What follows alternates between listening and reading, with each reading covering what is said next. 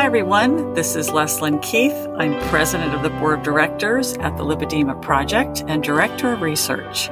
Welcome to Living Well with Lipedema. Today I have an excerpt from an interview with Catherine Seo by Dr. Sean Baker on his daily podcast. Dr. Baker is an orthopedic surgeon, and he advocates for a carnivore diet. He has a membership community called Rivero and a daily morning meeting. And Catherine was interviewed by Sean at one of his recent podcast meetings. Catherine, as you know, is executive director and founder of Lipedema Simplified and the Lipedema Project. In this excerpt, Catherine answers questions about when lipedema was first identified in the 1940s, what common comorbidities are associated with lipedema, and also she talks about the incidence of lipedema. It was first identified in 1940 by Drs. Allen and Hines at the Mayo Clinic, and they published in their staff meetings orthostatic edema of the legs. And it was the first identification that we can really track.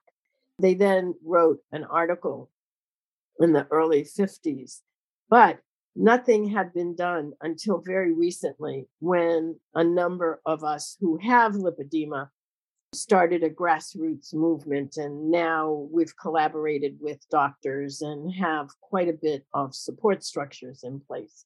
The sparing of the feet, as you mentioned, you look at that, you see the feet look, relatively normal.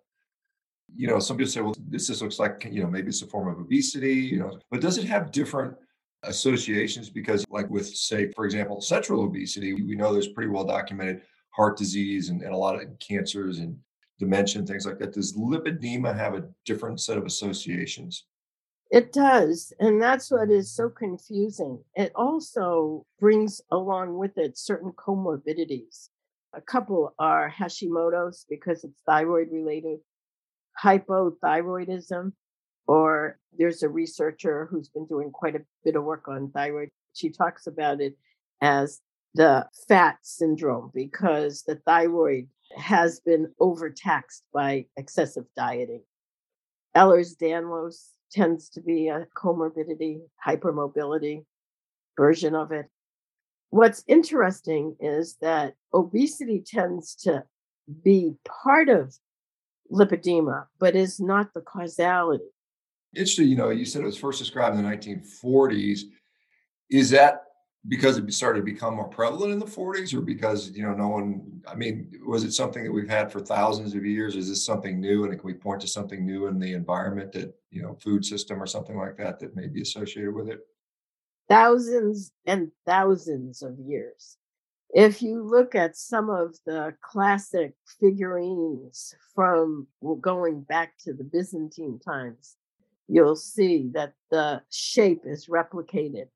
And it's so interesting when you look at it from that point of view, is how had it never been named?